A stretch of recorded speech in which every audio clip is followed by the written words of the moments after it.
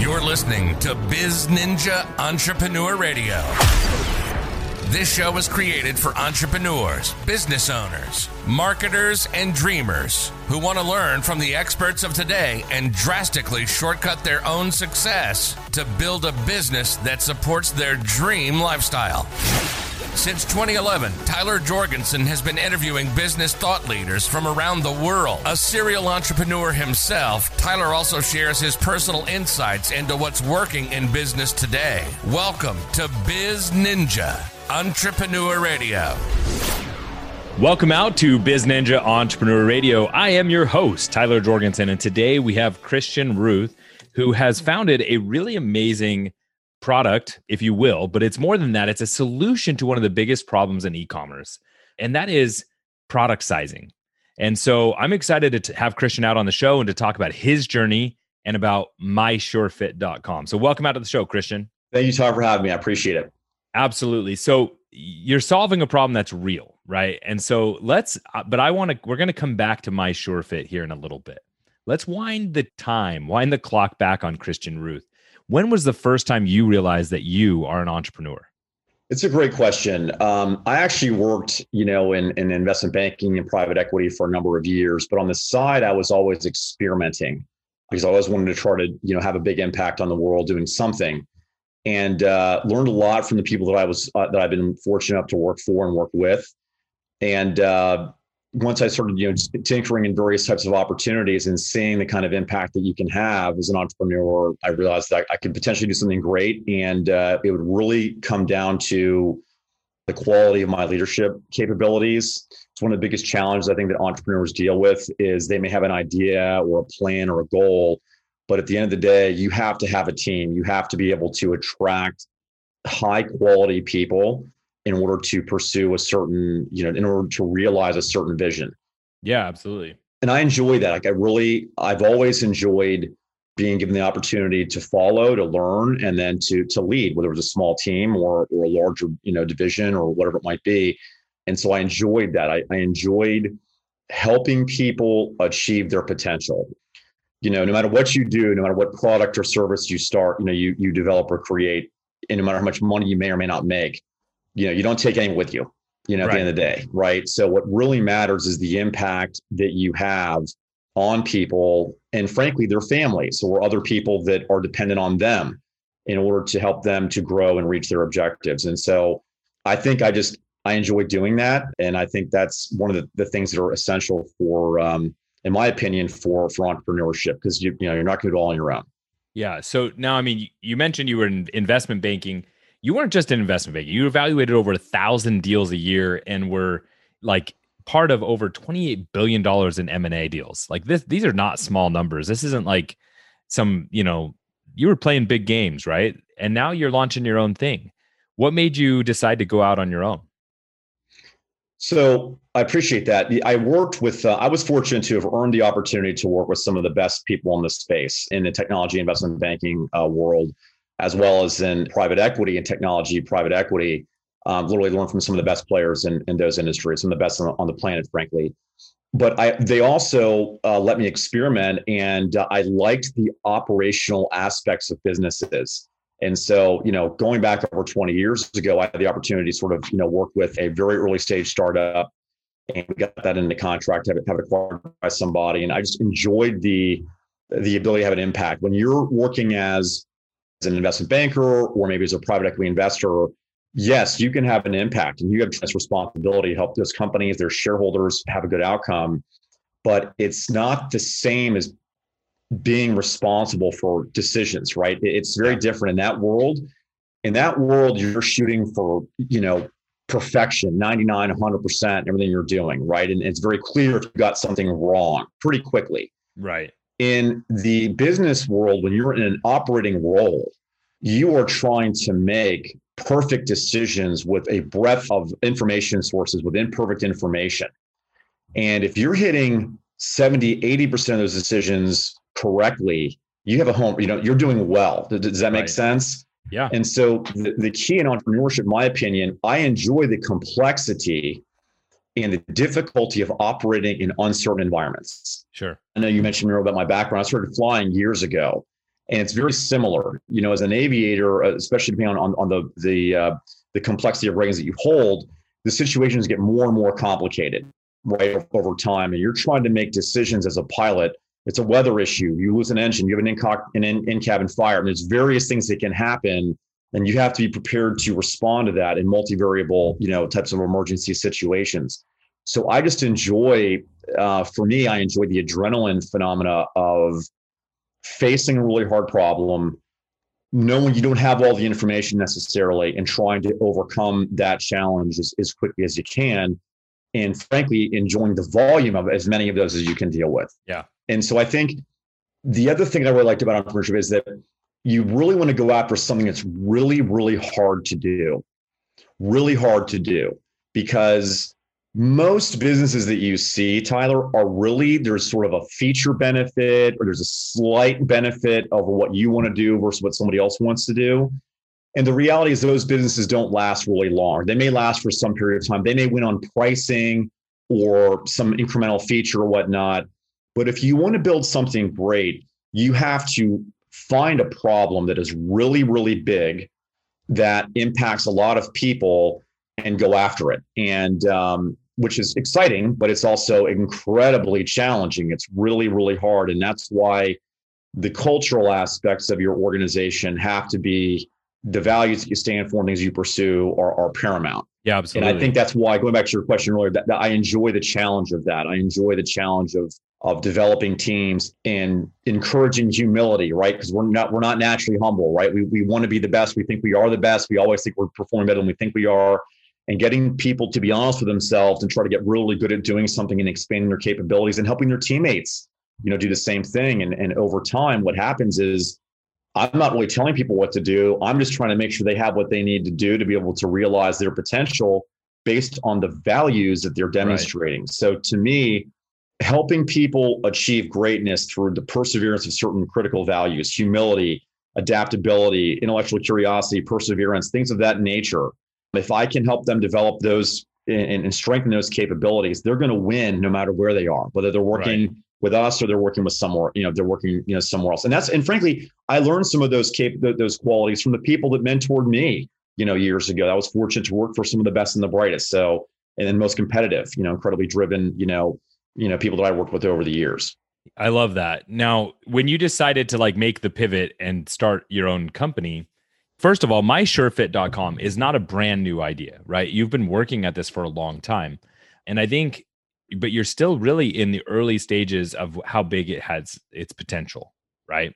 Now, a lot of people working in a business, putting 8-9 years into something and knowing that it's going well, but it could go, you're still on the beginning of its potential. How have you kept motivated throughout that time? First of all, when I look at anything, and before I started, sort of co-founded MySureFit, I was looking at my own investing and buying other businesses and whatnot. And my view is always, we have to be prepared to fail at any point in time, right? So right out of the gate, it could be 3 months in, 6 months in, whatever it might be. Okay. Yep. So my general view is that expect to fail, but strive to win. Right. And the way you handle that is you start setting very tight near-term milestones. Is there actual demand for this? How do we validate demand at the lowest possible cost, right? How do we get a prototype or a concept used for validation and for testing as quickly as possible? And you're going to think that I'm crazy, but I've been prepared to walk away at any point in time, even after years of, working at it. But I don't, because the demand indicators continue to improve and our capabilities also continue to improve. I mean, the scope of what we can do now compared to what we could do even 2 years ago is exponentially higher than it was back then. So I think now is a great time to really help us understand what MySureFit is and what you guys are doing in the marketplace. Sure. So as you probably know, have you or your wife ever gone shopping for apparel online? Of course. Okay. And do they end up ordering multiple sizes because you're not sure what size to get? Yeah, it happens all the time. And what do you do when you receive it? You try them all on and you send the ones back that you don't like. Right. So it's a huge problem, right? So millions of people are experiencing this. I saw years ago, just based on my technology experience and my belief in consumer behavioral changes, that, years ago, e-commerce apparel sales were less than 10% of the market just a few years ago. Right. Most of those purchases were done in store, but I knew that at some point people would start shopping more and more online.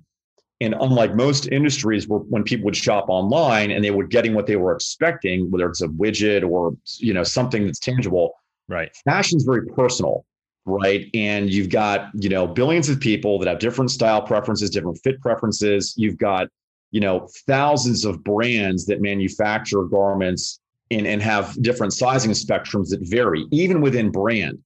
So the challenge that I saw years ago was that as the industry tried to move online would actually be a pain point, a major pain point for them, because the information gaps, what I call them, that did not exist in store. Like your wife would go in store with her girlfriends, they see a dress they like, they can try it, they can take 2-3 sizes in the fitting room, try them on, come back, put them back on the rack and buy the one that they want to buy. Online, that's very different. Now she has to purchase in advance 2 to 3 sizes, have them sent. She may or may not like it. She might send them back. But the problem is her best friend, who also might want a similar item or might want that specific item, because your wife and those are ordering 2 to 3 sizes, they may fancy stock out, right? Because the manufacturers weren't prepared to have a hyper distributed fulfillment trial system. Just because people are buying online doesn't mean they're keeping when they buy online, right? Right. So her friends may face a stock out, or brand manufacturers or retailers would have to stock an exponential increase in the number of items to fulfill that artificial demand, if you will. Because it's not real demand, it's artificial, It's temporary artificial demand, right? So I understood the mathematical risk and the economic risk that phenomena would have in the broader market, and also would affect consumer experiences. And if it doesn't fit, you might abandon the brand. I mean, you might come back to the brand. There's a lot of other aspects that affect that. So we began examining at a detailed level, and I've got a number of, strategic advisory board members that I worked with in this process to really study consumer behavior, really understanding why do they shop in store? Why do they shop online? What are the different, consumer flows all the way through to purchasing and keeping an item, to understand not just the mechanics of those processes, but also the underlying psychological, emotional phenomena that go through that entire, that exists for both of those journeys. And we began just developing an experience and a capability that would reduce the frustration with online shopping, and even to some extent in-store shopping as well, and reduce the return rates. Because my view at the time was, if this problem is not addressed, a significant number of brand retail will go out of business. They'll go out of business. Absolutely. Because if I came to you and said, hey, I want to start a fashion apparel company, and here's my model, I'm going to send out, 3 dresses for everyone that gets ordered. And, 2 are going to come back. All 3 may come back. One of them may be damaged. There's no way you can make money on that business. So not only does it help the consumer, it really helps the brand retailers. And it also helps the environment, because if you consider the fact that they're having to over manufacture to deal with that artificial demand, now you have a huge problem, because at the end of the season, what happens? You don't want the parachute pants anymore now, right? I mean, things trend out, right? And so not only have they wasted all that money manufacturing, they've wasted materials, they've wasted labor, and so they either discount the items or they end up destroying the items. So MySureFit allows, from the brand's perspective, better supply chain management, right? Better predictability and forecasting, better user experience. Exactly. Right? Better, customer experience. From the customer's perspective, you get clothes that fit. Like it's funny because consumers don't necessarily care about the consumer experience. They're not thinking about it like that. They're just thinking about, did I get what I wanted? Right? Without having to jump through too many hoops. And so they're not dissecting the consumer experience. They just know if they had a good experience or not. Did I feel good when I bought from that company or not? And so you guys are solving this problem from both sides, right? So it's not just a solution for the retailers or sellers, it's on yours. So how does somebody interact with MySureFit, from a consumer side? Yeah, and you're right. And everything we started off with was, we were laser focused on the consumer first, because I could tell you I've got some phenomenal product to sell a brand retailer, but then it always begins and ends with the consumer. So we want them to have maximum convenience and confidence, because we know they're buying that garment for a specific girls' night out or an interview or whatever it might be. So basically the consumer can easily, visit our website, or they can download the app. They can, in less than a minute, they can upload their photo. Our technology, it's patented, it measures them with a 99% accuracy.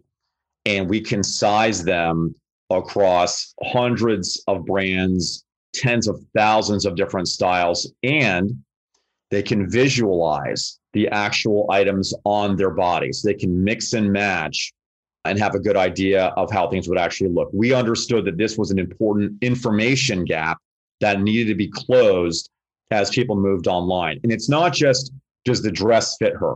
The question is, what if she's trying to create an outfit, right? Going back to the consumer contextual experience, like you mentioned, the experience. Yeah. She wants to go out for casual night out with her girlfriends, and she wants to get a new, blouse and a pair of jeans. Well, how did those blouse and jeans actually fall together, right?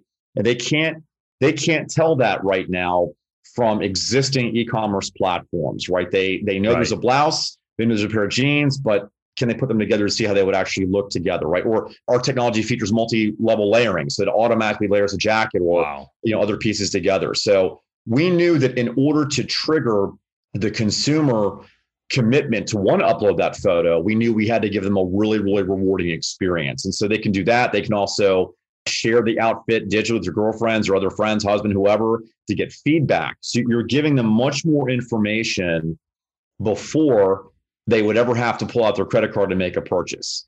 So and I mean, there's a nuance between sizing in some different companies, right? Like, in some companies, you're one size, and another company, you order that size and it won't fit at all, right? And so this allows, your guys' technology allows basically a virtual scan of the person, and then you overlay the brand's sizing into that picture and allow them to find what works in each brand. I mean, is that a decent summary of it all? Yeah, it's a little more complex than that, but you are correct. Well, but I'm talking about a consumer doesn't compare about complexity, right? They want to know, what does it do for me? Yes, so, absolutely. Yeah. On the tech side, it's way more complex, right?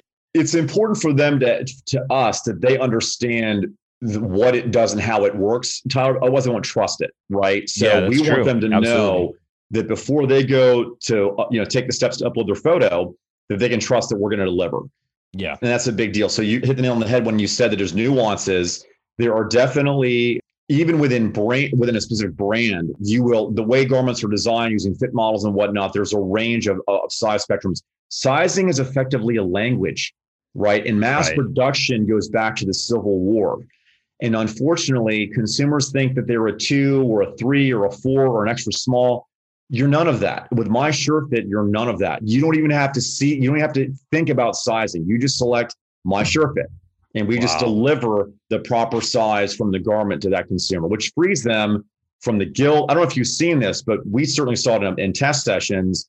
The users or customers are like, well, I know I'm a 2. Like, they feel guilty. It's terrible. They feel guilty just selecting the next size up, even though it's going to fit better and they're going to feel better. Right. And that's why you saw the introduction of vanity sizing years ago, right? It's manipulative. And then the brand started introducing, you're not small. You're not even extra small. You're extra, extra, extra, extra small. I mean, it's ridiculous, right? So it's just, sizing is just a language. And we're basically the translator with consumers' unique body shapes, which we can scan with 99% accuracy, and reconcile that with proprietary information that we have created to ensure that they get the best size from those various styles and all those brands. This is amazing because I knew people that got into this space or started to try to get into this space a decade plus ago.